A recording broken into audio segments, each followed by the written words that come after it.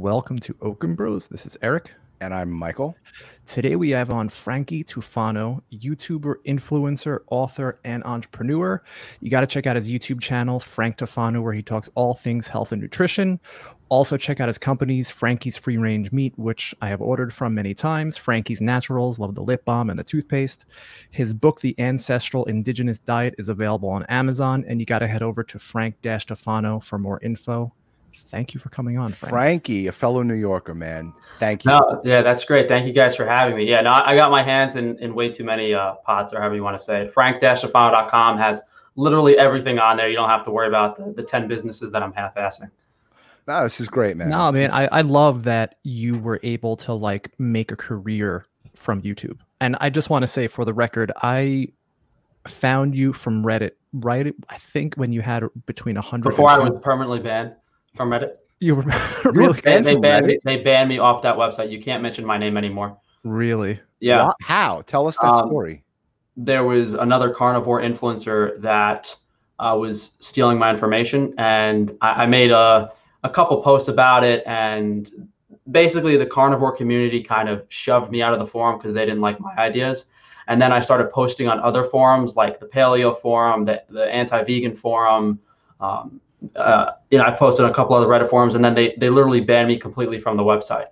So, I mean, it would have been nice to participate in the community and help some people out, but it's a very mainstream agenda site, and they don't really want any alternative stuff on there. I mean, you would hope that they could just let people post whatever they want and then allow people to make their own decisions on it. But in the case of me, they really didn't like what I had to say. And I had to get under the skin of a few people because I kind of started calling the moderators like a bunch of virgin cuck losers. And like, I called one guy's girlfriend an ugly monkey, that I was prettier than her. So I was like, as soon as these people are like a little mean to me, I start making some New York style jokes, some New York humor stuff. Yeah. Frankie, you're like the Anthony Bourdain of the carnivore community, right? Anthony Bourdain took chefs and he cut away the bullshit, and he cut away the nice prim and proper Guy Fieri, Emeril Lagasse, bam, bam. And he said, no, motherfucker, we are down and dirty, and this is how we do it.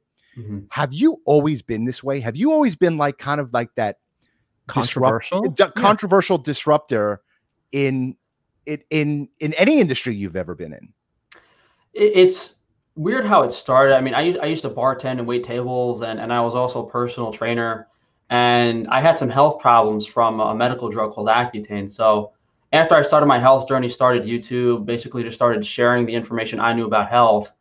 My channel didn't actually start growing until 2 or 3 years into YouTube, where I actually started like almost making fun of vegans. But what we were really doing was like critiquing their diet in a constructive way. And that wasn't even my idea. I was never the type of guy to want to do that type of stuff. Like, even if someone is doing something really bad or negative, for me to speak like negatively about them, it's like not a humble thing to do, regardless of what they're doing. Like, mind your own business. But a lot of my viewers kept suggesting, hey, talk about the vegans, talk about the vegans, talk about the vegans. And then I did that, and my channel really grew. Some of the videos were very, very popular. And that sort of like vegan critique, anti-vegan stuff, I even went to like the Vegan Pride Parade. I went to a couple of vegan festivals. I got really popular, like arguing and discussing with these vegans. And that controversy is what kind of grew my channel.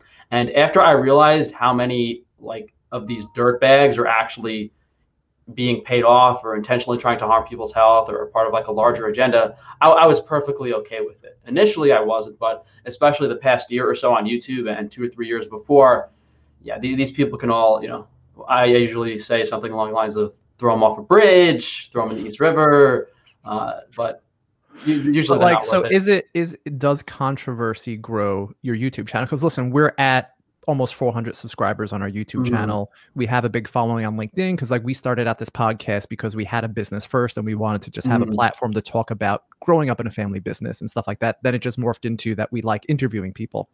So like we're here now. Do we have to like start flinging shit at people to like make it work?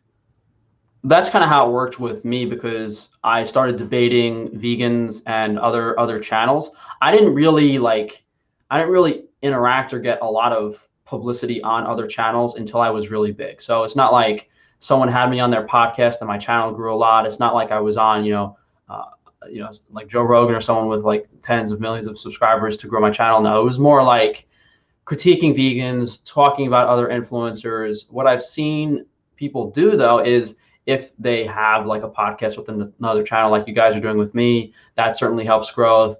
If they're able to, like, if something big happens in the vegan community, like someone goes ex-vegan, that's a lot of the stuff that really went viral with my channel. Like there were some events where someone was caught eating fish and they're vegan, or like some mother was abusing her child, that got really, really popular. There were definitely some of those.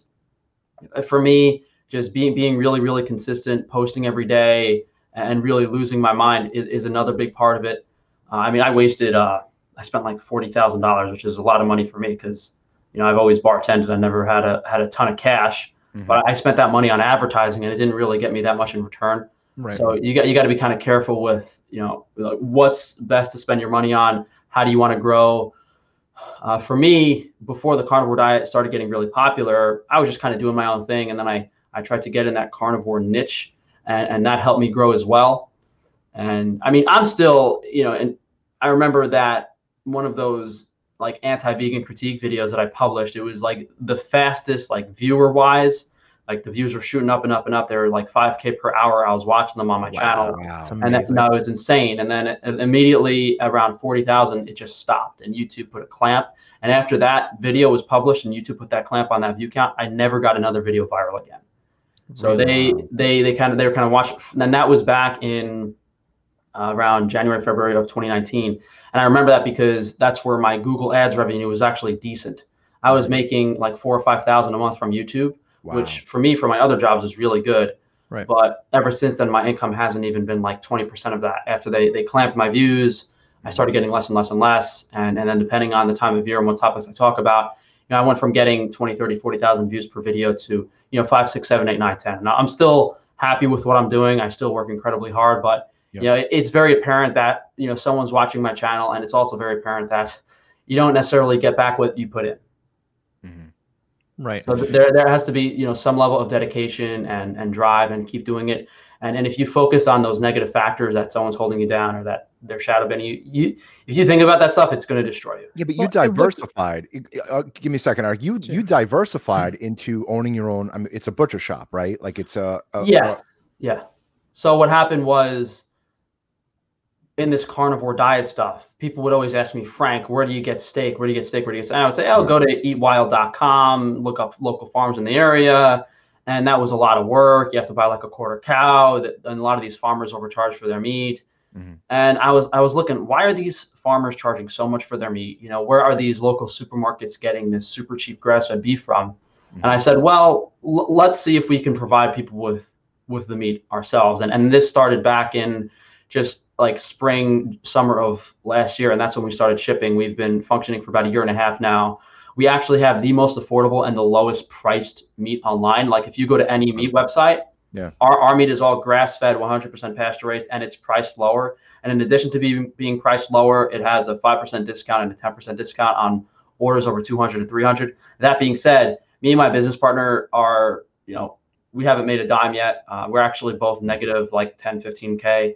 Which is, I mean, again, all my money I personally have has been from really my savings from my past jobs. The YouTube money hasn't been really enough to upkeep the lifestyle. I mean, I'm hoping that I keep the customer base of the meat company. We're trying to get a farm as well as a slaughterhouse because, we butcher the meat now, but the money is saved where you're actually slaughtering the animal. And then we can also have some eggs and raise some animals on the farm ourselves. So if we can keep this customer base and get the infrastructure to do everything from point A to point B, that's when we'll start raking in the money. Like right now, between me and my partner, maybe we didn't invest money in the business.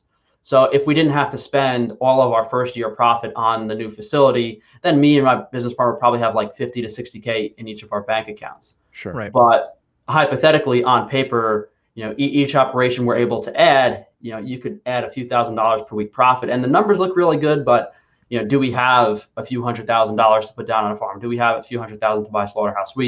It's out of our budget right now. What we're just trying to do is stick with it, try to make it work. And as I said, since our meat is the lowest priced online, by a pretty significant amount. That's the main reason we're not making any money. It's Right. just to price everyone else out and have the discounts and to give free shipping is unheard of. Like Right. other companies, they'll charge more. You'll have to pay for shipping and you won't get a complimentary discount. But that's really the only reason we've been able to grow too, is because we're cheaper. Like you offer product lower price than everyone else, chances are people are going to try it at least once or twice. Right. So Right. that's part of what we've been trying to No, do. I mean your stuff is good. I mean, let's get into the health of it. Mhm. Why are your meats better than going to the supermarket? Without a doubt, the supermarket is buying. Well, let me restart that. So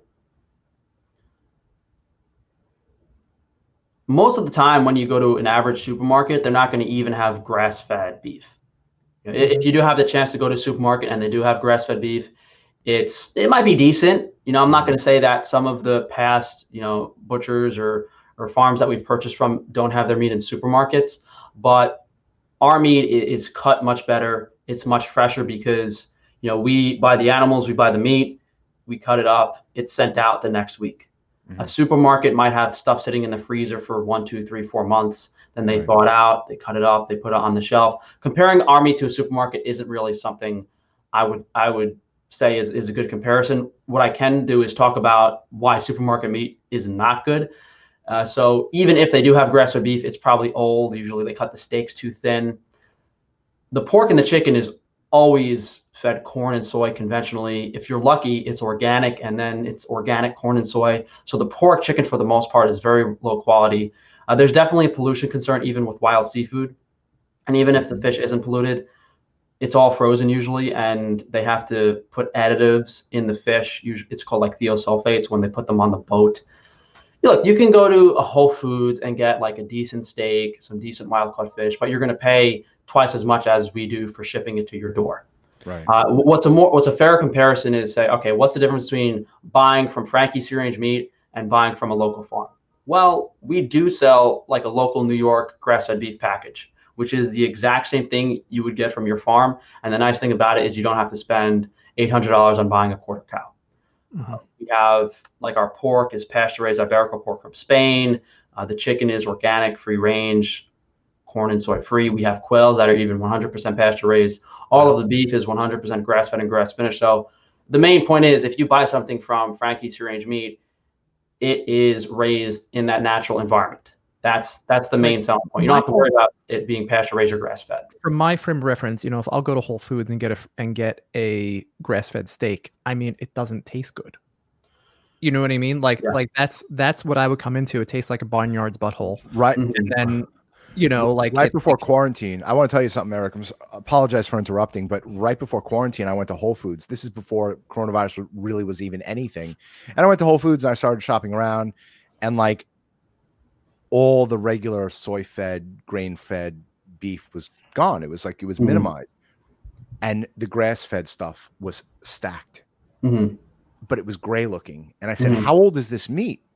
And they said, oh, it's about 3 or 4 days old. And it looked moldy. It looked, unappetizing, where you have, I call it the fake stuff, right? Like the fake meat that the corn fed stuff. And it was gorgeous. It was red. It was marbly. Like, why aren't people buying this? Why aren't people buying the grass-fed stuff? That's exactly the reason. The only reason that grain-fed stuff looks good is because they're selling so much of it and they refresh it every day. People see the grass-fed stuff and it's usually more expensive. And then they see the lower marbling and they try it once. It tastes like, barnyard or hay or whatever. And it's not to say that, once in a while you get an animal that, wasn't raised on the proper grasses or wasn't fattened up properly. But that's what we try to do on Frankie's Free Range Meat. We try to make sure that all of the meat is fairly consistent. It's priced accordingly, so you can pay as much as you would for that grain-fed meat at the supermarket. But that's the mentality behind a lot of these Americans. I went out to see a butcher shop in Pennsylvania last week, and it was like all conventional grain-fed, everything, the cheeses, the sausages, the charcuterie. It's like America wants fast, cheap, and easy, and that butcher shop was the epitome of it. They had a slaughterhouse on site. but their entire customer base, which we would have taken over if we bought the place, you're selling them regular grain-fed meat, cheap sausages, cheap cheese, like everything is made with that low quality American ingredients. It's not organic, it's not raised properly, but that's what a lot of Americans are used to these past dozens and dozens of years with what the food system has made. And to get people to understand why it's important and why you should spend more money, there's more interest right now in keeping people on that old crap, because the people that own these larger companies, the meat purveyors that are making trillions and trillions, and who knows how much money these people are making. Right. They're in control of everything. And if everyone switched over to grass-fed, which is kind of what's happening in some way right now, they just fudge the marketing terms. They feed them, corn stalks and like corn leaves instead of the grain, and it counts as grass-fed. There's some very clever marketing here and there. And conspiracy-wise, when did this change? When did we go from being healthy and vibrant and eating grass-fed beef to this processed corn-infused beef? Mm-hmm. When did this transition happen, and why wasn't anyone notified? Yeah, in my little stint in Hunter College, I think went there for 2 semesters. One of the essays I wrote for my English class was on this. So it was on how the USDA started all this crookery stuff with the food pyramid in 1979. Earl Butz is one guy's name. I believe he was the Secretary of Agriculture at the time. He said, all right, if we take these cows off pasture, we put them in pens. If we go grain on the pasture, you can feed a lot more animals, because 1 acre of grass is going to maybe not even feed 1 cow. But if you stuff that acre full of like high yield corn or high yield soy, you could feed so many more animals on it. So he said, all right, we could do that. We could feed some of it to the animals. We could use the rest for processed food products. And that's when it all started. So if I had to guess, and that's probably why people in the 1950s and 60s were much healthier. Right. And then towards the 80s, 90s, all of the low fat stuff got really, really, really crazy. And in the early 2010s, like 2013, 2014, paleo diet got super popular. So that was kind of almost when it seemed like there was a light, like people were going to realize that saturated fat wasn't bad, cholesterol was okay. People are eating all this meat on the paleo diet, and all of those dietary trends were corrupted by mainstream. Never was there a movement to eat all local, high quality, organic foods. And I'm just trying to piece this together properly. Yeah, it's all good. Just 1 second. So even though there was that little glimmer of hope with the paleo movement, the keto movement, all that type of stuff, it's been corrupted by the mainstream. So they're still trying to feed you that crap that's in the supermarket under the guise of one of these diets. Yeah, the vegan movement has essentially repurposed the food pyramid. What little meat or fish people were eating, they basically just tried to remove it from people's diets, go more plant-based. And on one hand, you could say, is it really a money element to it, or are people that consume less animal products also easier to control? That being said, the amount of estrogen and herbicides, agrochemicals from the water supply from women taking birth control that end up in our food supply in general, let alone in this feedlot meat in incredibly high amounts. You could talk about how the entire food supply is completely poisoned, and that regardless of what diet you follow, there's going to be an issue if you don't have some overlying principles. But this mainstream food supply system has done the opposite. They've almost made the food as toxic and nutritionally deficient as possible. It's so scary.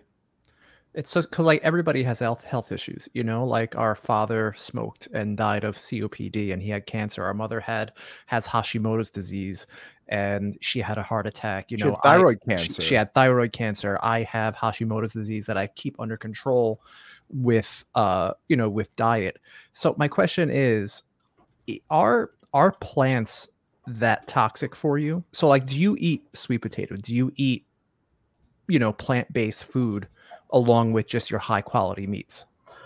So I've been carnivore for almost 7 years now. I mean, I'm honestly, over the next few months, I'm probably going to stop the carnivore diet. But the main reason for that is because, throughout the period of time I've been on this diet, I didn't keep things as balanced as I've told people. Throughout this whole period of time, I've said, hey, make sure you're balancing your copper to zinc, make sure your fat soluble vitamins are in check, make sure you're doing everything the right way. And I didn't necessarily do it right myself. So now I'm at a point where, in order to kind of, fix my health and get to a better point, I am going to include carbohydrates in my diet. One thing that might answer that question is, you have indigenous groups like certain Plains Indians that would eat, 70 to 80% of their calories from bison. But, those people were very large bone structure wise and muscle wise, physique wise, organ wise. They were probably, even if they were only 6 feet tall, they probably weighed 230 and they didn't even look that muscular. So just the bone size and the organ size of these people was much better able to tolerate large amounts of meat. So although we do see groups of people that did eat a lot of meat, someone like myself, 5'8" Italian person, what did my ancestors eat for the past few thousands of years? A lot of wheat, a lot of pasta, durum wheat, semolina, that type of stuff. And Italians live to 100, 105. It's not uncommon. They live a very, very long time. But the idea that plants are harmful or that meat is good for you, first you have to look at the negatives. Is there something in that food that's going to be harmful to you? And without looking at anti-nutrients, without looking at like stuff that's inherent to a food itself, you have to look at how the food was grown. So, if it was sprayed with chemicals, if the water was full of fluoride and chlorine, that is way worse than getting some phytic acid or oxalates or some of these anti-nutrients people talk about all the time. Goitrogenic activity foods such as like kale, if you're juicing kale shakes every day, you might get thyroid problems. These anti-nutrients in past groups of people, if they were eating acorns all day and they weren't properly fermenting or soaking the acorns, they would have health problems, but that was more due to a lack of animal foods in the diet. So if you consume a large amount of animal foods, that'll offset the negatives of pretty much any plant food you're consuming. Are there certain plant foods you should absolutely avoid because of anti-nutrients or certain chemicals in them? Yes. Which ones are those? Which ones are those? It's very difficult to list all of them, but give me a few. If you have a hard time eating a food, the general subjective viewpoint is if you eat something and you don't feel good, you shouldn't eat it. Some people can't eat carrots. Some people can't eat blueberries. Some people can't eat a lot of grains that are prepared in certain ways. But this also has more to do with how they're grown. If it's not how it's grown and it's more about the inherent properties of the food itself, as we said, you have those cruciferous vegetables like kale, really green, bitter stuff. If you juice it, if you consume a lot of it, you'll have problems. All these people juicing celery, that's an example of something that, celery might not be too high in something negative. That might have some nitrogen in, and that might cause issues. But the main issue with juicing celery is how many chemicals was it grown in. Some people have a problem with the nightshades like eggplant and tomato. Sometimes people have bacterial overgrowth in their stomach, SIBO, candida, where it's not necessarily the anti-nutrient property of the food itself. It's the sugar profile. The paleo used to be really popular with the FODMAP. It stands for like fermented oligosaccharides. It's something like all of these foods that have these FODMAPs in them can cause digestive issues. And then you might have something you wouldn't think about, like honey is very high in a specific anti-nutrient that escapes my mind. I'm not sure if it's salicylates. I think it is salicylates. I could be wrong on that. But the point is, even something like honey might have a large amount of a compound that causes issue. And even if it's not a chemical compound or a polyphenol or a flavonoid that we supposedly think is healthy, which actually isn't, it could just be the inherent carbohydrate profile of the food. Something like honey is high in fructose, and it doesn't have vitamin C or potassium, whereas even though a fruit like grape or an apple is high in fructose, it has vitamin C and potassium that can kind of counter the negatives of that. Once you have more of an in-depth understanding of nutrition and you're aware of how things work, you can really pinpoint what foods are safe, what foods aren't. But if you're just going to walk into a supermarket and buy a bunch of plant foods, you should really think about how realistic it would be to consume that food. Would you eat apples at a certain time of the year from a tree? Probably. Would you be picking spinach or lettuce or kale out of a garden if your goal was to survive? Probably not, because they're very low calorie foods. Mm-hmm. Usually, if a plant food has a reasonable amount of calories, you can somewhat justify consuming it. And then you can look at, what's the accessibility? Something like a grain like pasta, we used to grow that in very high volumes and you could eat a lot of grains. Same thing with things like potatoes. Fruit, you can't justify consuming an incredible amount of it. The nuts and seeds, same thing. But in all of these indigenous groups, native peoples, even Italians for the past hundreds of years before all this USDA food pyramid nonsense, they were eating grains and meat. Wheat and wheat and fish is you can get most of your nutrients in that diet.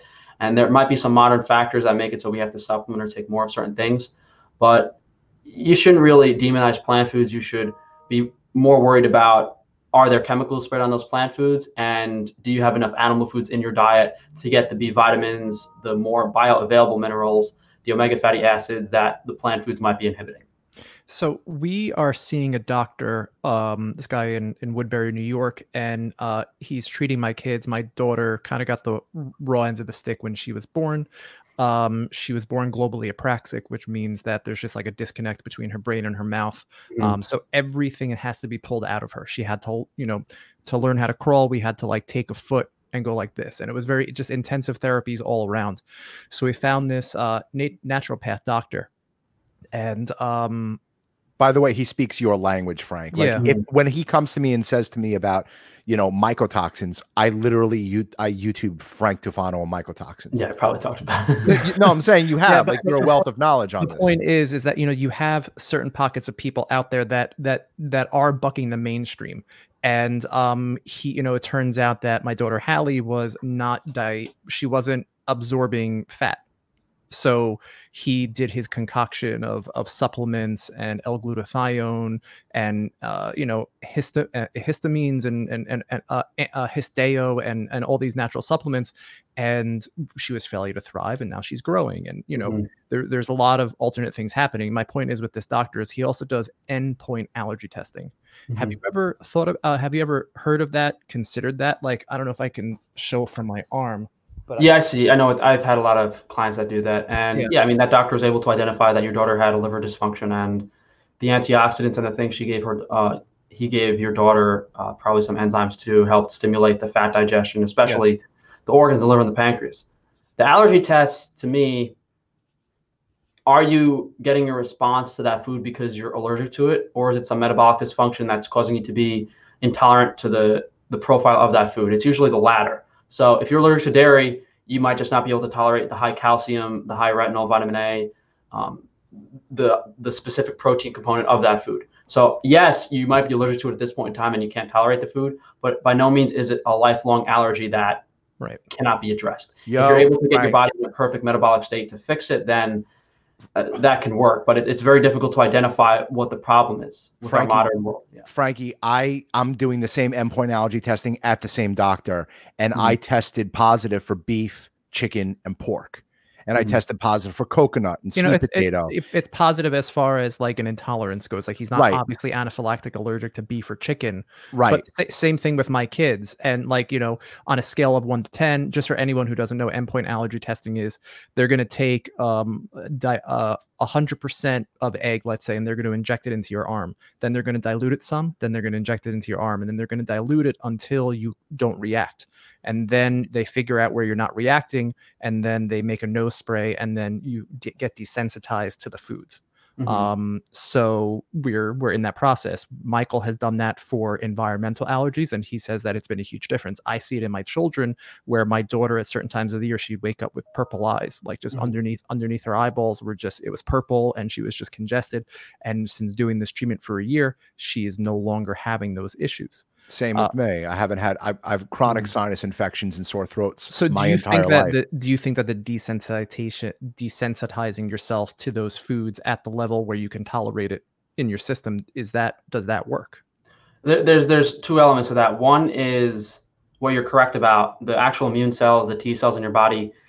As I said, if you're in a perfect metabolic state, the reason you're not allergic to a food is because your immune cells will adjust to the food and you will be able to tolerate it from an allergy perspective. But the other component of that is, are they injecting egg that was fed corn and soy, which you might never be able to tolerate?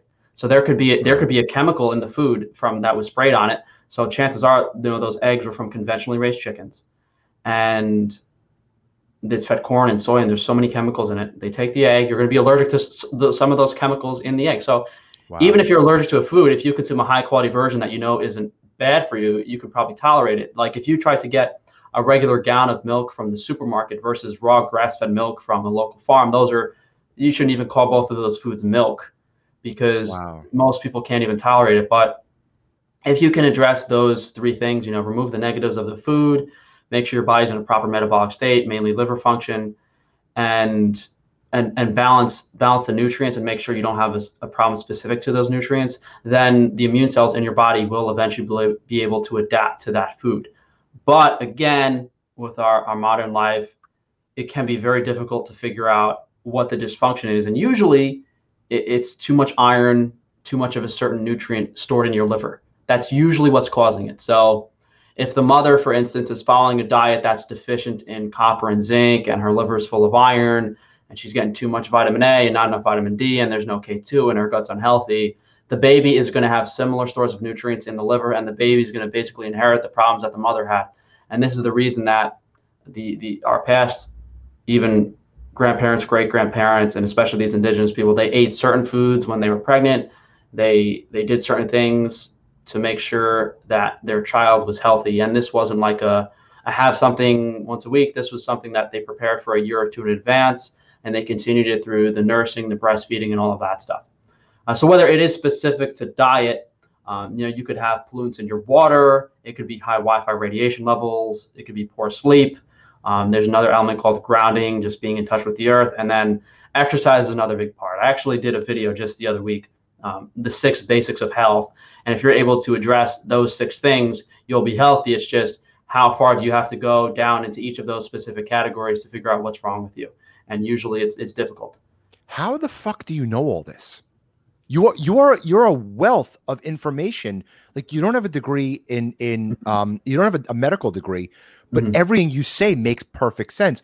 I'm anaphylactically allergic to nuts. I was born that way. But you know what? I was eating tomatoes all my life, and I'm puffing my asthma spray every single day because I'm eating tomatoes because I'm told it's healthy. The minute I find out I'm allergic to tomatoes, I give up tomatoes. I don't have asthma anymore. Yeah. So, like, did you know this by trial and error? Did you figure all of this out? Did you wake up one day and go, this is the right way to live? Like, how did you know all this? Yeah. Take us to the beginning. Like, how did you start down this path? Yeah. So you have to imagine, I started YouTube in summer of 2016. Unfortunately, the first 2 years of my YouTube channel, I kind of deleted because I was like upset it wasn't growing. And then thankfully, one of my viewers saved about 100 of my videos, and I had hundreds. Wow. So if you look on I think it's actually July 7th, 2018, on my YouTube channel, I uploaded like 100 videos on the same day. Those were some of the deleted videos from my old channel. So before that, I was doing the carnivore diet for 2-3 years before I even started YouTube. How'd you find out about carnivore? So this is how it happened. I literally Googled, I was having all these health problems from bodybuilding. I was sick of bodybuilding. I couldn't eat any food. I was shitting my pants. I didn't know what to do after taking Accutane. I Googled how to be healthy. And I'll mention these people, but, after finding out that they're shills and I've reached out to them personally to collaborate with them, they didn't respond. I'll still mention these people. So Paul Chek's book, How to Eat, Move, and Be Healthy came up. And that was the first book I purchased. And that book pointed me in the direction of a couple of other books. So Paul's book, How to Eat, Move, and Be Healthy, is really good. He recommended Nora Gedgaudas' book, Primal Body, Primal Mind. Paul Chek's book also recommended Weston Price, Nutrition and Physical Degeneration. So what happened was I read those 2 books, and Nora Gedgaudas' book, Primal Body, Primal Mind, pretty much said ketogenic diet is ideal. It can help a lot of people. Right. High amount of animal foods, some vegetables here and there.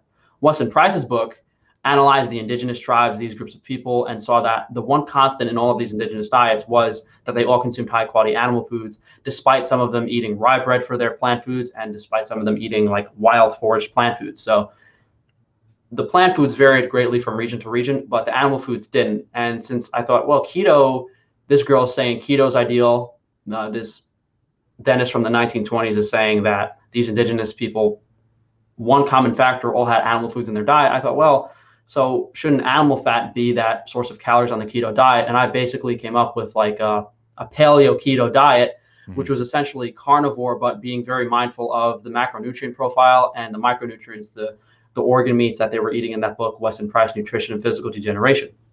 Interestingly, at the time I discovered this diet, I went online and I came across the carnivore diet, the Zero Carb Forum. This was 7-8 years ago. And it was very unknown, unheard about. Maybe they had a few thousand people on the Reddit forum. Yep. And I looked at it, and the carnivore diet at the time was just lean beef, and it didn't talk about macronutrient ratio, it didn't talk about organ meats, it didn't talk about any of that stuff. So I literally just threw it out the window, didn't care. I was like, this Zero Carb diet has nothing to do with what I'm doing. So I did my own version of paleo keto for a couple of years. I started feeling a lot better. And then in 2016, I decided that, hey, this is amazing. This has helped my health. Let me share it through my YouTube channel. And after, about 2 years of being on YouTube, that's when the carnivore diet got on the Joe Rogan podcast. Yep. So thanks to the Joe Rogan Baker, right? Yeah. I think that was December of 2018, if I'm correct. I could be wrong. It might have been December of 2017. Actually, let me just check that real quick because that's important. I think that was 2017.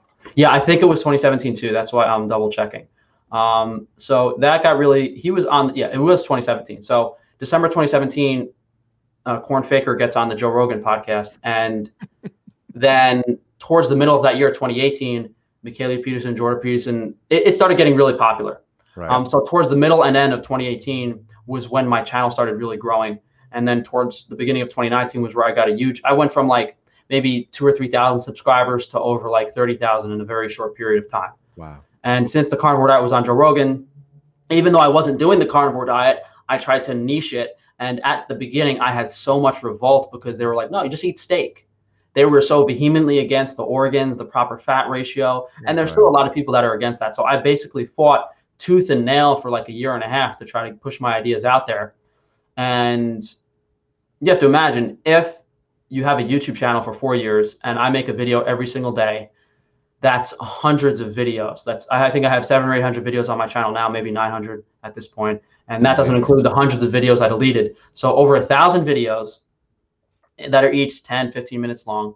And how many hours of research did it take for me to do each of those videos? Probably 2 or 3. There's thousands and thousands of hours of research every day. And not only do I have the thousands of hours of research to do those videos, every time you post a video, you get comments from 100 people saying maybe one little thing you missed. You do live streams every week, answering questions, Q&A. It's irreplaceable knowledge. No one else, there's a reason that literally no one else on YouTube, and I'm pretty comfortable saying this, at least that I've seen, has a comfortable level of nutritional knowledge. And there might be someone out there that does, but they haven't been willing to share it on YouTube. Maybe Paul Saldino. Oh, I hope that's a joke, because of course it's a joke. I'm assuming you guys have been updated the past few days. Yeah. Well, really. So for the listeners, Paul Saladino, aka Rad Boy, aka Punk Saladino is the new one. But this guy, they saw, this guy Frank Tufano has really good ideas, so they got another one of their buddies, another doctor, back in December, late 2019, I think. He started carnivore himself. And he basically watched my YouTube videos, repeated my information, but used his connections to try to grow. And I called him out for his plagiarism. He really hasn't been doing well. But this guy's so connected that just last Friday, he got on Joe Rogan. And what really irritated me was, on Joe Rogan, he had maybe 6 or 7 really good talking points. And all of those really good talking points were things that I made in videos on my channel. Off the top of my head, one was that, linoleic acid is a big problem. What's the real cause of heart disease? What about anti-nutrients in plant foods? It's all topics I've covered on my channel in depth. He basically stole some of my talking points, and he took some really, really good ones and some really unique ideas I came up with, like, how vegans follow a whole foods plant-based diet. Why not put the whole foods meat-based diet in the title of my book? And that was literally one of the first things they mentioned on the podcast. So it's almost like they took my YouTube channel for the past 2 years, they wrote a script, and they tried to hit all of the best ideas on the Joe Rogan podcast in a 3-hour span. So that really irritated me. Yeah, I made a couple of videos over the past 2 or 3 days. We've been watching them. If anyone wants to see evidence of the direct plagiarism, I think there's 4 videos of it right now. And it's not even just copying me word for word and stealing my ideas. Every single one of my businesses, from the hygiene products to the meat company to the supplement company, he literally did the same thing 2 months after I started. The podcast name, the book, he copied not only my ideas, my business ventures too, and he used his connections to sell his other friends' products. He doesn't have his own meat company. He's selling meat from X farm. He doesn't have his own supplement company. He's not making the products in a warehouse himself. He's taking someone else's and putting his label on it. I want to tell you something, Frank. Yeah. I got to tell you, my father told us this. Mm-hmm. Imitation is the biggest form of flattery. That's number one. Number two, we own a global car service. I mean, what's Mhm. left of it in the age of COVID, right? We Mhm. own a global car service, and we have competitors who try to bring us down, who do everything in their power to badmouth us and talk shit about us. And the only thing that we're doing is we're running our race. Mhm. That's what we do. The only advice I don't know, I don't know Paul Saladino's side. Mhm. I do listen to your side. It's pretty intriguing. Run your race, bro. Mhm. You're ahead because You're light years you're the ahead. pioneer. You're the pioneer, and you're not doing what the other carnivores like. And I have all respect for anyone who's putting themselves out there. You know, I have respect for Dr. Sean Baker. I have respect for Sviraj. We're trying to get him on the podcast. But like he's in the forest in Romania or something now. Yeah, like these guys. Like, this is just that's literally what he's doing. For those, Yeah. he literally ran off to Romania to hide away from what's going on. I think it's amazing, and I got to tell you that like what you're doing. Anyone who wants to promote health, we're trying to get Vegan Gains on here. Mhm. Anything that is trying to help other people, I just think that person is blessed and they're doing the right thing, even if someone's trying to copy their ideas. Mhm. Keep running your race, Frank, because you're winning, man. And yeah, we I want try to see you win. I try not to focus on the negative, but it's almost like you you invented a car and someone else is selling cars now. It's different. It's one thing if we were competing in like the real same world. type of Yeah. it's one thing if we were competing in the same type of like business or venture, and it's a very common thing. Like if we were mechanics and we worked on cars and he started a new car mechanic company and copied my logos and that stuff and everything, I wouldn't care because we're both doing the same thing and I know I do it better. But these ideas and concepts and dietary stuff that I came up with on my channel is nothing no one else pieced together before me. Right. And that he's able to take that and use it and not understand it. I'm just going to wait until he kills someone with his diet, and he'll be screwed. That's literally what's going to happen. It's a bold statement, man. I would probably place a bet, dude. I have a screenshot on my phone. I never take screenshots on my phone from like social media, but someone DM me on Instagram, and this guy's cholesterol was like, his LDL was like 700 or something. That's not good. The LDL was 700. It's insane. Right. And hey, doctor, what do you think of my lipid profile? Total cholesterol 700. LDL cholesterol 760. I don't know how. I've never seen someone with LDL that high, but the point is he's following Paul Saladino's advice, and this guy doesn't. I'm not going to say he has no idea what he's doing, but he's missing a few very key components that I understand that you won't. Listen, I don't share every single shred of wisdom or knowledge I know on my channel. I might apply it to my clients, but if he's just going to copy and take it face value, what I do in my videos is ultimate wisdom. That's why this guy has 750 cholesterol by taking his advice, because he missed a few things here and there. Talking about high cholesterol, I just want to show this pic, and we just have it here because we did a live stream last week. Yeah. And basically shows what we used to look like. But Sorry for cutting you in the middle there, Frankie. But that's me. Those are two fat Long Island boys right there. And we lost it. We lost it all. I followed. I just wanted to tell Frank my journey. I found keto in 2012, lost weight, but I mainly found it because of my thyroid. And my thyroid levels normalized, and I avoided medication, but I still had a bumpy thyroid. Mm-hmm. And then I went to Reddit keto, went to the keto forums on Reddit. And then I'm like, I lost weight, but I was gaunt because I dieted hardcore, and I was narrow shouldered, and I was super skinny fat. I still am skinny fat, but not the way that I was. And then somebody replied back, come to the dark side, check out zero carb. I'm like, okay. So I did. And then I basically eat meat and drink water for 30 days and let me know how you feel. And I did that, and I felt great. And I did it for 4 years. Mm-hmm. I rarely ever cheated. The only time I would have plant food is if my kids would bring home a stomach bug, and I would just have like rice and a banana to like bind my system up. Yeah. Beyond that, I never cheated for desserts because I genuinely felt good. What started happening was, for lack of a better description, I started to have the runs all the time, no matter what I ate. So I was a militant carnivore. Mm-hmm. I was like a vegan A carnivore, bro. I was a total carnivore, Mhm. and you know, finally I was so upset, so I started eating sweet potato, and I stopped peeing out of my ass, Yeah. and I never thought that I would eat plants again. Mhm. I never thought in a million years. And I know you mentioned that you were going to start eating plants, or, you know, carb-based foods. My question is, what plants are you planning on eating? Like, what is your strategy going to be? Are you going to have It's a sourdough great bread? question. Yeah. Yeah.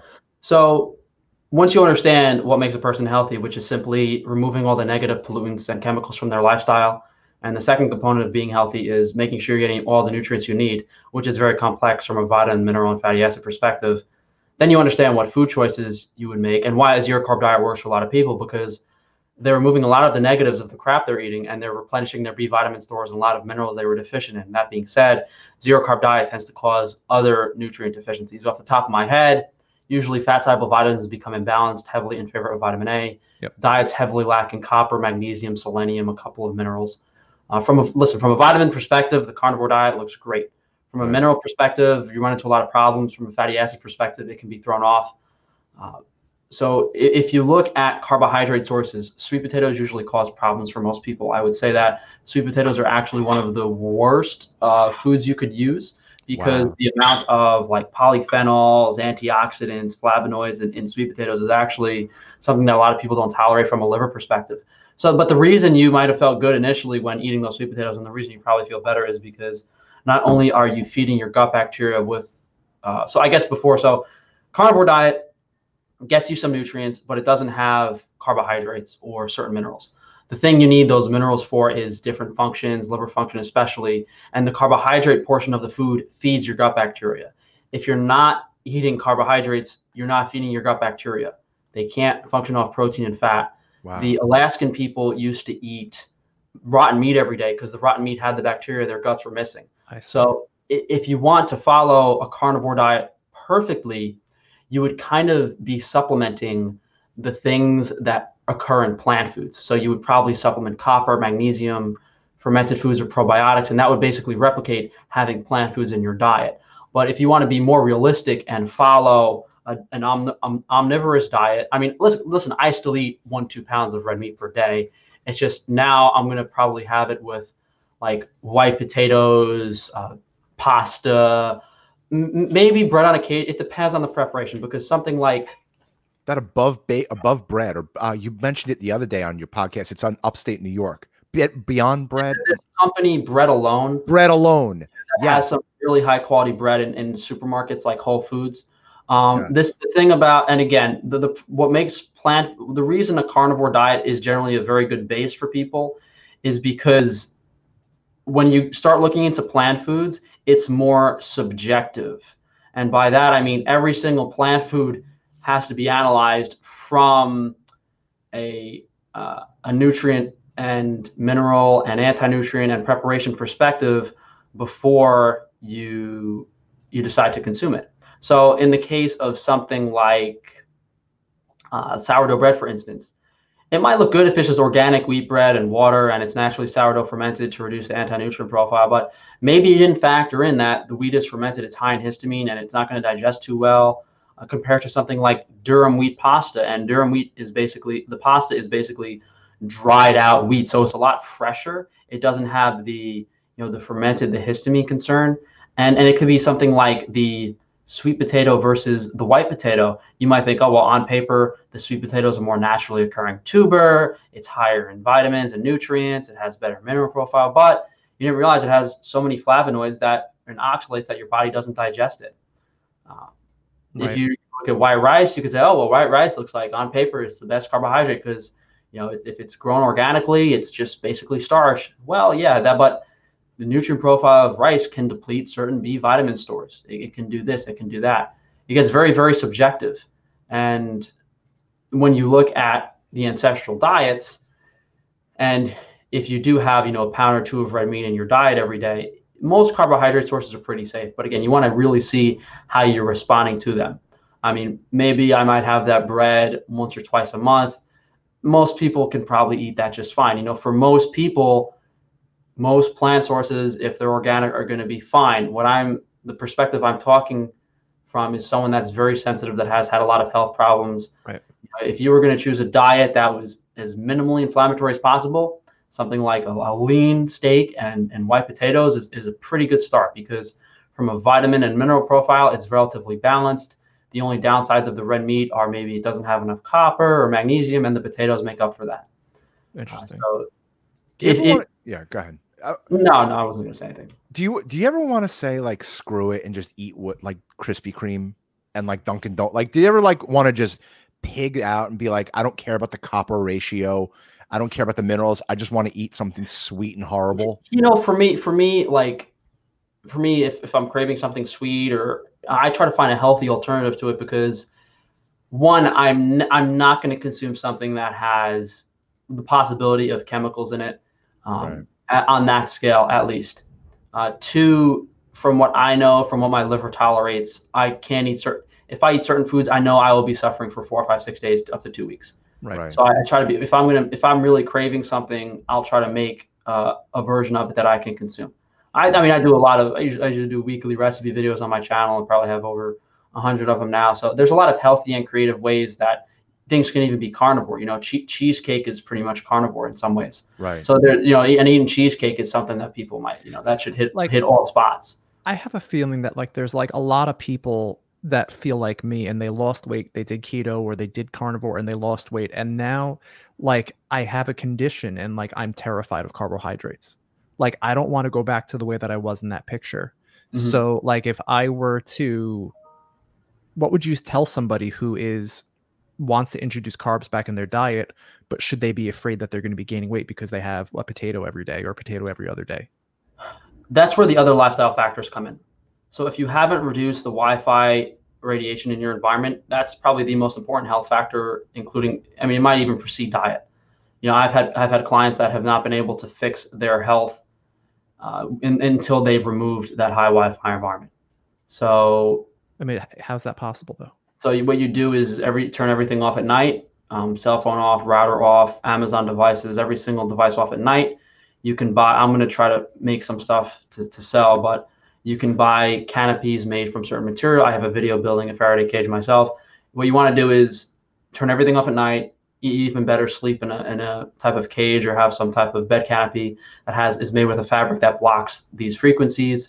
Wow. And then during the day, you want to reduce it as much as possible. So you could wear protective clothing. You could keep your cell phone on airplane mode as much as possible. Hardwire every single device you're using, your computer, your laptop. You can even hardwire your phone.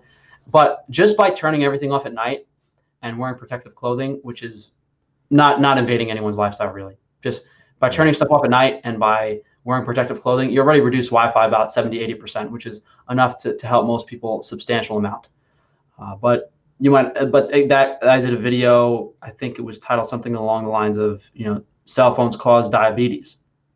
And I was basically explaining the mechanism of why one of the reasons we're so unhealthy right now, and why a keto and zero carb diet actually helps people lose weight, is because of the high Wi-Fi environments.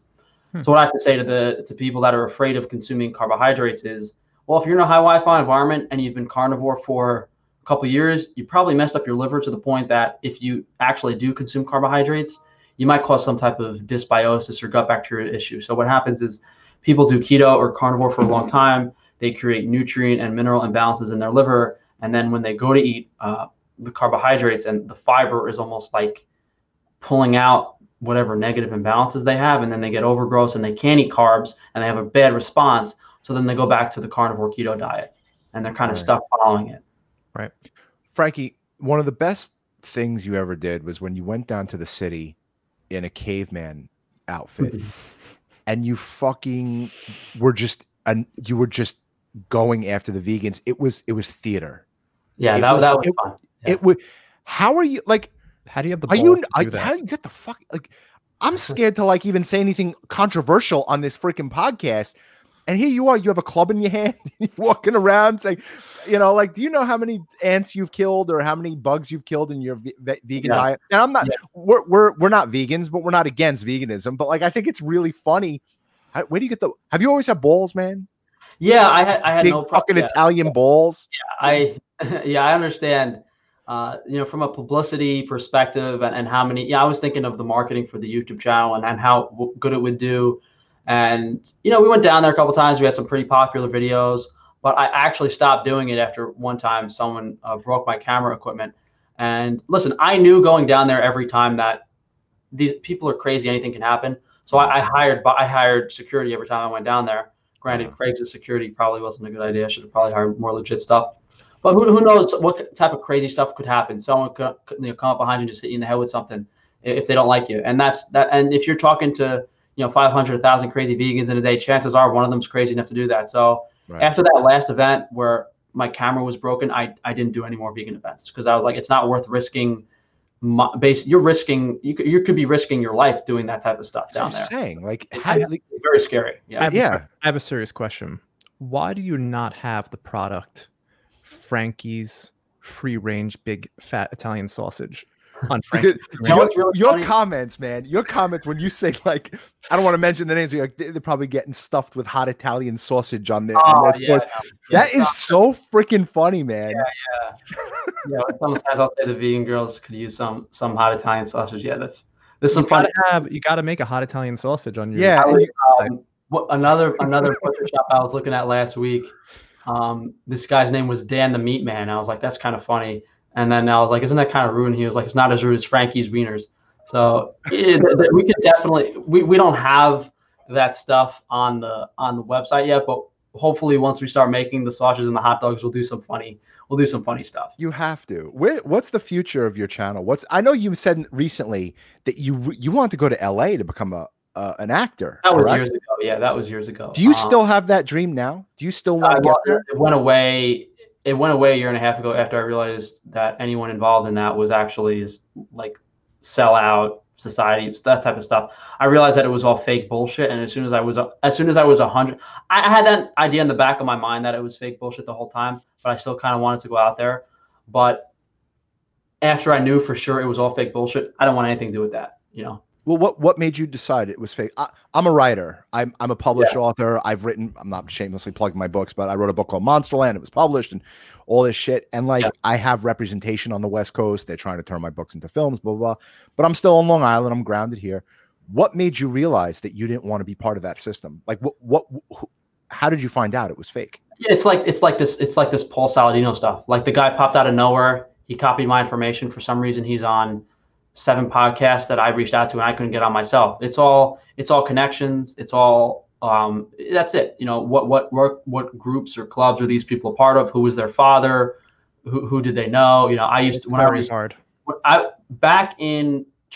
was still doing acting stuff in 2017, 2018 while I was doing YouTube. I would go down on auditions and do student films to try to build up my resume. And I would look at these. There's a really popular show called Riverdale. I actually never watched one episode of it, but one of the actresses on Riverdale, I looked at her resume. It was like she went to NYU Tisch, and then the second after she left that school, she was cast in the show. And I was like, how does that? I don't understand. People are telling me I need to get, I don't even remember how many. I think I just need one more waiver for my SAG card. You got to get an agent. You got to, I literally sent out. I remember I had an Excel document with the addresses of every acting agency in LA and New York. And I printed out labels and I sent my headshot and resume to every single one of them. I didn't get one response. And the way I looked at it was, look, like the reason I thought I could do the acting stuff was because, I'm a decent looking guy and no one else looks like me. And I was looking at all of these movies and films. I was like, listen, if you're going to cast that guy as Aladdin, you should have casted me. If you're going to cast that guy in a vampire movie, like I literally look like Dracula when I don't get some sun. Like I didn't think, look, there are some really amazing and talented actors out there. By no means do I consider myself a talented actor. I can memorize a script and I can do a better job than half of these people. And I figured I had the look. So from a face value perspective, I was like, why it's a no brainer. At least that's the way I looked at it. But then when I realized it was all connections, you really have to want to do it. Mm-hmm. And I kind of pushed that to the wayside in favor of the health and nutrition stuff. So what's the future of your YouTube channel, of your company? Where do you want to be in 5 years? I used to do a lot more acting skits on my channel with vegan and like carnivore goes vegan per day stuff. But I like when you were like the nerdy, with the nerdy. Yeah, that was the vegan rabbit diet where I talked with a lip and I put on like a shirt. It's very fun, very funny. I haven't had that creativity lately, but I'm trying to. So it used to be a lot of like nutrition videos and anti-vegan stuff. Then it evolved to some more like news topics too. At this point, I'm also trying to throw fitness in, and now I have my business. So realistically, it's looking like, 1 or 2 nutritional education videos per week, 1 or 2 maybe current news videos per week. I'm going to try to do a fitness video here and there. I'll try to do a cooking video. And this is the thing, you could have when I had to do jaw surgery to get the plates taken out of my head from a prior jaw surgery, and I did a month worth of videos to just not have to work. But even though I had basically 30 videos to post, you have 2 or 3 news stories or events that come up every week that you can make a video on. Mm-hmm. So those 30 videos actually lasted me about 2 months because every other day something happened. I got an idea in my head to do a different video. So mostly nutrition focused still. I'm going to try to pepper in the fitness stuff. We'll see how that goes because I did the bodybuilding stuff. You got fucking shredded. I got to tell you, when I come back in my next lifetime, I'm going to say that's the body that I want, because I don't care how much I work out. I don't care how little carbohydrates I eat. I can never look like a fucking Bronx, like a Bronx Frankie. Forget it. There's no, like I still got my gut. It's all good. I mean, health to me is everything, right? Do I wish I had your biceps? Yeah, but it just, it's not going to happen. I don't care how many curls I do. Okay. Yeah, I didn't really talk about it much because when I started my YouTube channel in 2016, from a timeline perspective, I lifted weights from like 2008 to basically 2014. So almost 10 years straight of lifting weights. And then I basically stopped. So, I was really, really into bodybuilding, really muscular. And when I started lifting weights again, it came back pretty quickly. Right. So we'll see how that can pepper into my channel. I've had a lot of opposition, but we'll see. You've had a lot of hate there. Yeah, it's funny because it went from Frank, you're a skinny fairy boy twink, like you can't lift any weights, and then your form is terrible. And then as soon as I was more muscular than all the people that were talking shit about me, they were just like, "Oh, well, you're on steroids." So what do you do? What do you feel like? What do you do with the haters, man? Like, because we haven't really run into that. I feel like you internalize it a lot, or you're just using that on your channel to get more views. Well, I used to not care about it because I knew they were vegans were hating on me because of what I said about them. But now I know that a lot of these people that are hating on me are actually being paid to post those comments. Wow. So to me, I don't care. Because the thing is, and I can prove it too, because I see videos of Jay Cutler and famous bodybuilders and other really famous fitness influencers doing the exact same thing as me, but they're not getting hate. It's once you see the social media hemisphere and then you get a guy like me that doesn't want to play nice with everyone. They don't want. Why would they want me to become like the next famous fitness influencer? It's never going to happen because they don't want a guy in there that's not going to give something back to everyone else. They want a guy that's going to sell out, that's going to do what they say, that's going to work nice with other people. But when I see someone selling some supplement, I look at it, I say, well, what's wrong with it? What's good about it? I'm intelligent enough that I can see, okay, this can be done better. Let me do it myself. And most people don't really have that mindset. They don't have the years and years and years of focus and how hard it has been for me to build, my YouTube channel.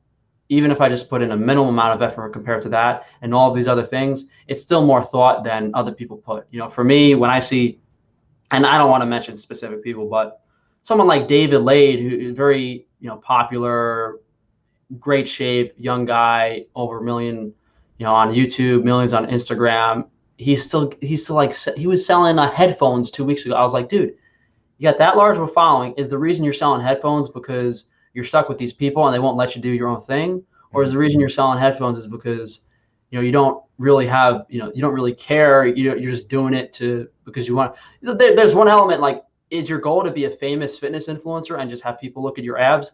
That's what he got because that's probably what he wanted. Mm-hmm. But if it was a different scenario where he actually wanted to, help people improve their health, achieve that, and do certain things, that's where you can't be good at everything, and that's kind of what I'm doing, so why would you go to this person for dietary advice when Frank will give you the information for free?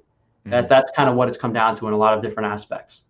What are your favorite restaurants, steakhouses to go to? I know you must be a Luger's guy, right? I saw you did that, how to cook the perfect Luger steak. That's Eric and my jam. I mean, we love Peter Luger's. Now that I've actually found out I'm allergic to mold, like really badly. I used to eat the mold, the dry aged meat, and I'm breaking out in hives afterwards. I'm like, it can't be. But now that I'm on that spray, hopefully, the three of us will do some damage at Luger's. Yeah, I'm actually really upset about that because the nonsense going on in the world right now, all the New York City restaurants are closed. I was a bartender. I used to wait tables at Del Frisco Steakhouse. In the city? Yeah, Del Frisco's on 49th Street. Yeah. Really? Yeah, I waited. I've been there many times. Yeah, I've waited tables in mainly there. Most restaurants I bartended in, but yeah, I really like that scene, and I was a part of it for a couple of years, and it's kind of, you can't even go out anymore in a lot of cases. I was actually supposed to, before all this nonsense happened, I was going to film. I said, screw the acting stuff. Let me make my own. I wanted to film a steak pilot at the first steakhouse that's in Delmonico's. We were going to film a pilot there. I was going to pay someone a few $1,000s to produce it for me, and I was going to be like the host. And since this nonsense happened, I didn't even bother. So as much as I mean, Luger's is great. I did a video on like how to do their steak. Right. I like it a lot.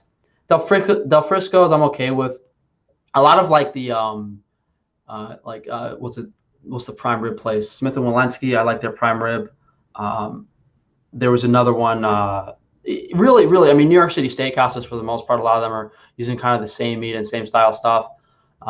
For me, it was more about who I went out with, and I don't know if I was ever really blown away by a New York City restaurant meal, to be honest.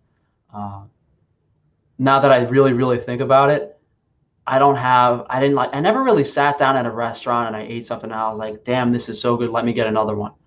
But, I did some catering work myself. I do a lot of cooking myself. I mean, we didn't mention it. I almost got on MasterChef season 9. I was in the first episode. You were on Fox 5 too, right? Yeah, I got on. They were nice. They let me cook a steak on Memorial Day. That was, I think, Memorial Day 2018. They let me cook a steak on the news. So how did you get, like, did you contact them? Did they contact you? They contacted me because they wanted to promo MasterChef for the New York clientele, and I was the best guy they had, even though they kicked me off the show. And if you, I did really well on that show from a beginner perspective, but I didn't sleep the night before. I was having sleeping issues, so I would have done even better. But if you look at how these other people did, they were shaking, they were so nervous. It was like, right. So there's a reason they picked me to do that, and that was kind of fun. But as much as I like that New York City restaurant scene, unless you're paying hundreds and hundreds and hundreds of dollars to eat like a tasting menu Michelin star, I just never really enjoyed eating at steakhouses when I knew if I could go in my backyard and put a wood fire, oak, cherry, and throw a steak on there, it tastes better. Listen, there's nothing that I love. It tastes great. Love the steak. I've had some. Oh, you know what? Actually, I went to the Beatrice Inn. They had, I think it was like a 60 or 90 day dry aged steak, and that was pretty good. But for the most part, it's kind of tough. People think New York City is the restaurant capital of the world, but you spend a lot of money, and sometimes the experience isn't that great. Best steak we've had was we ate at Craft Steak in Vegas, and they had a Kobe Japanese real deal A5, I think. A5, yeah, A5. It was Japanese. It was the best steak I've ever had. Tasting menu, and then they had these in-season zucchini blossoms that they stuff. It was epic.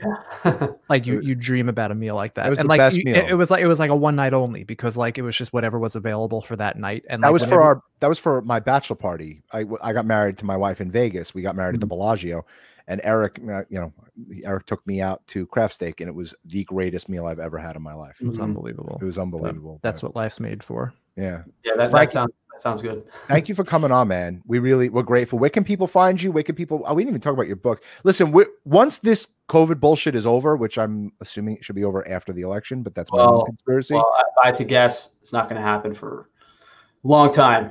You think it's going to be? You think it's going to? How long do you think? If I had to bet, at least until late next year. at least. What are we coming back to? There's going to be nothing to come back to. Well, watch my video today. If you understand what they're trying to do, and real briefly with the smart city infrastructure, if they have all these towers set up, all these devices set up, everyone has the new 5G phone and stuff, they're going to know where you are at every point in time, what you think, what you eat, what you do. They're going to have basically, they're trying to wait until they have control over everyone, and then life is going to, go back to normal in quotes once they have it. That's my understanding of it. And listen, I'd love to hope that it's just going to go away, but you don't think it's a Trump thing, really and truly? Like, you don't think this is from what I've seen, my understanding of the situation what's scaring me is how many telecom companies are setting up the smart city infrastructure.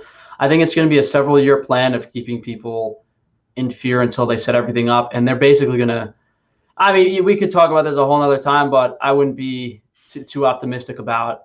For me personally, I have to try not to think about that stuff as much as possible and just focus on, being positive, being happy, my businesses and that type of stuff. And, and if people want to listen and get my perspective on why I think it's not going to happen and what they should do and this and that, I'll talk to them. But for the most part, a lot of people are just brainwashed and mind controlled by the modern media. And I'm just trying to do the best with what the tools I have access to. Are you going to get the shot? Are you going to get the vaccine? You'd have to be crazy. First of all, if you understand what a virus is, it's something that's created by your DNA and RNA. It's nothing a virus can't actually be transmitted from person to person. And said that once. Yeah, no, well, that's if you Google the word virus and you go on Wikipedia, it literally says virus is some type of particle created by your DNA and RNA. Loosely explaining that. What really got me, and I've done several videos on this, the symptoms for coronavirus are not similar to, they're identical to radiation poisoning. And the video I just published 20 minutes ago, which was, this is October 19th, what's really going on in New York City public schools, hopefully that video isn't taken down by now. I went down to the 16 public city schools that had case outbreaks, and they all had a Wi-Fi tower pointed at the school. So when you Google radiation poisoning symptoms, and then they had that, Kawasaki disease illness in children a couple months back, identical to radiation poisoning. They're radiating people, and the problem is this new world, this new smart city infrastructure, it requires the towers, the Wi-Fi, the setup, and if they want that, people are going to get very sick. Some people are going to die. That butcher shop I was at last week in Pennsylvania, there's a 5G tower about 2 miles away. You could still see the tower though. Radiation levels were as high as having a cell phone on next to you from God. 2 miles away. So there's a lot to think about there. There's a lot to be worried about there, but it seems hopeless. It seems like we're beyond powerless, that, this is, no one asked for this. Mm-hmm. Our business was decimated. Yeah. We own a global car service that handles the entertainment industry. And once we always joked, as long as they're making movies, we're going to be in business. Yeah. They literally stopped making movies and TV shows. Yeah. Our business was decimated. I always said this, I don't see a way out of it unless the media, I really feel it's all up to the media to say, okay, there's no more coronavirus, everybody can go out. Or the cases have dropped to absolutely nothing because the media is controlling the whole narrative. It's insane because that video that I made that was taken down, I think it was April 20th of this year, when I went to film that the New York City hospitals were empty, I was like, this is nuts. What are there just 10 million people sitting in their apartment in New York City not checking anything? Like, if people won't even go outside their apartment building to look, and they're just going to stay glued to the TV and listen to the TV, what can we really do? When the protests were going on, the media didn't have the numbers of COVID up anymore. And we're thinking, I was down. I have a video. I was down at that in Washington Square Park one day. They bust in about 10,000 people to protest. And I went down there I'll never do it again. I spent $2,000 on flyers. I had thousands of flyers. And I went down there to hand them out, warning people about everything. And I was saying, who wants to hand out flyers? I'll pay you $30 an hour. Not one person. I would have done it for $30 an hour myself. It was really, really sketchy, really fishy stuff going on. But again, I'm trying to ignore it if I feel like there's something that needs to be addressed. I'm trying to do live streams every week about it and just try to assure people, hey, listen, whatever negative is going on out there, just if you need to think about it and address it for some reason, do it quick. But try to do something and focus on something positive that you can still maintain while this is going on. Well, we believe it. I just wanted to say, Eric, real quick. We believe in mediumship. I don't know if we're very spiritual and we believe in that stuff. And our father passed away 3 years ago from COPD, and I went to a medium in November 2019. Guy George Anderson, he's in Comac. He's going to actually be on the podcast in a couple weeks. And the bodybuilder, George Anderson, no. No. This guy's not a bodybuilder. Yeah. And he always connects us to the other side and this and that. And my dad came through. And my dad said, he's like, you better buckle up for next year. He told us this in 2019. He did, before the word coronavirus was even anything or COVID was anything. He's like, you better buckle up because next year's going to be turbulent. I had the same reading in June. I had another reading with him via the phone.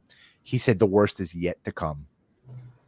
So, like, you're preaching that like it's, so I don't want to open Pandora's box, but what are your thoughts on mediumship? Because that's something that I don't think you've ever covered.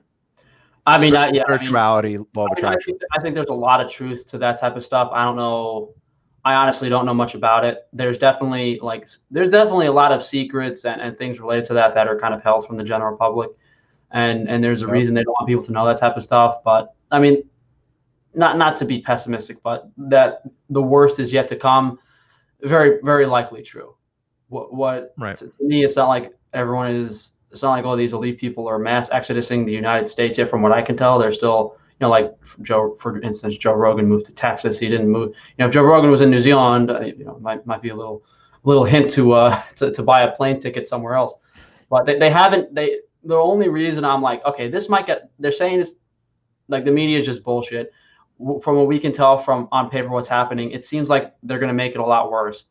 But they didn't jump ship yet. They're still on the ship. Some of them are still in America. Most of them are still in America, actually. So Ben Shapiro moved to Nashville. Rogan moved to Austin. Yeah. Ben Shapiro moved to Nashville. That's another thing I see. These people aren't jumping ship yet. They're still staying in the States. Is the reason everyone knows Ben Shapiro moved to Nashville and they didn't talk about the 10 people that moved to London? Are there 10 people that moved to London? That's what I'm curious about. Yeah, that's fascinating. I didn't even think of that.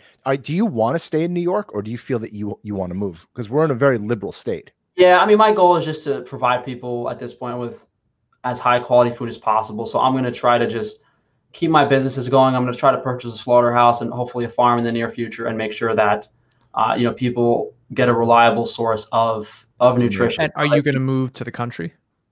Well, I mean, if the farm is probably going to be 2-3 hours from the city, so yeah, I'm going to move out there for a little bit and run the operation. It's amazing.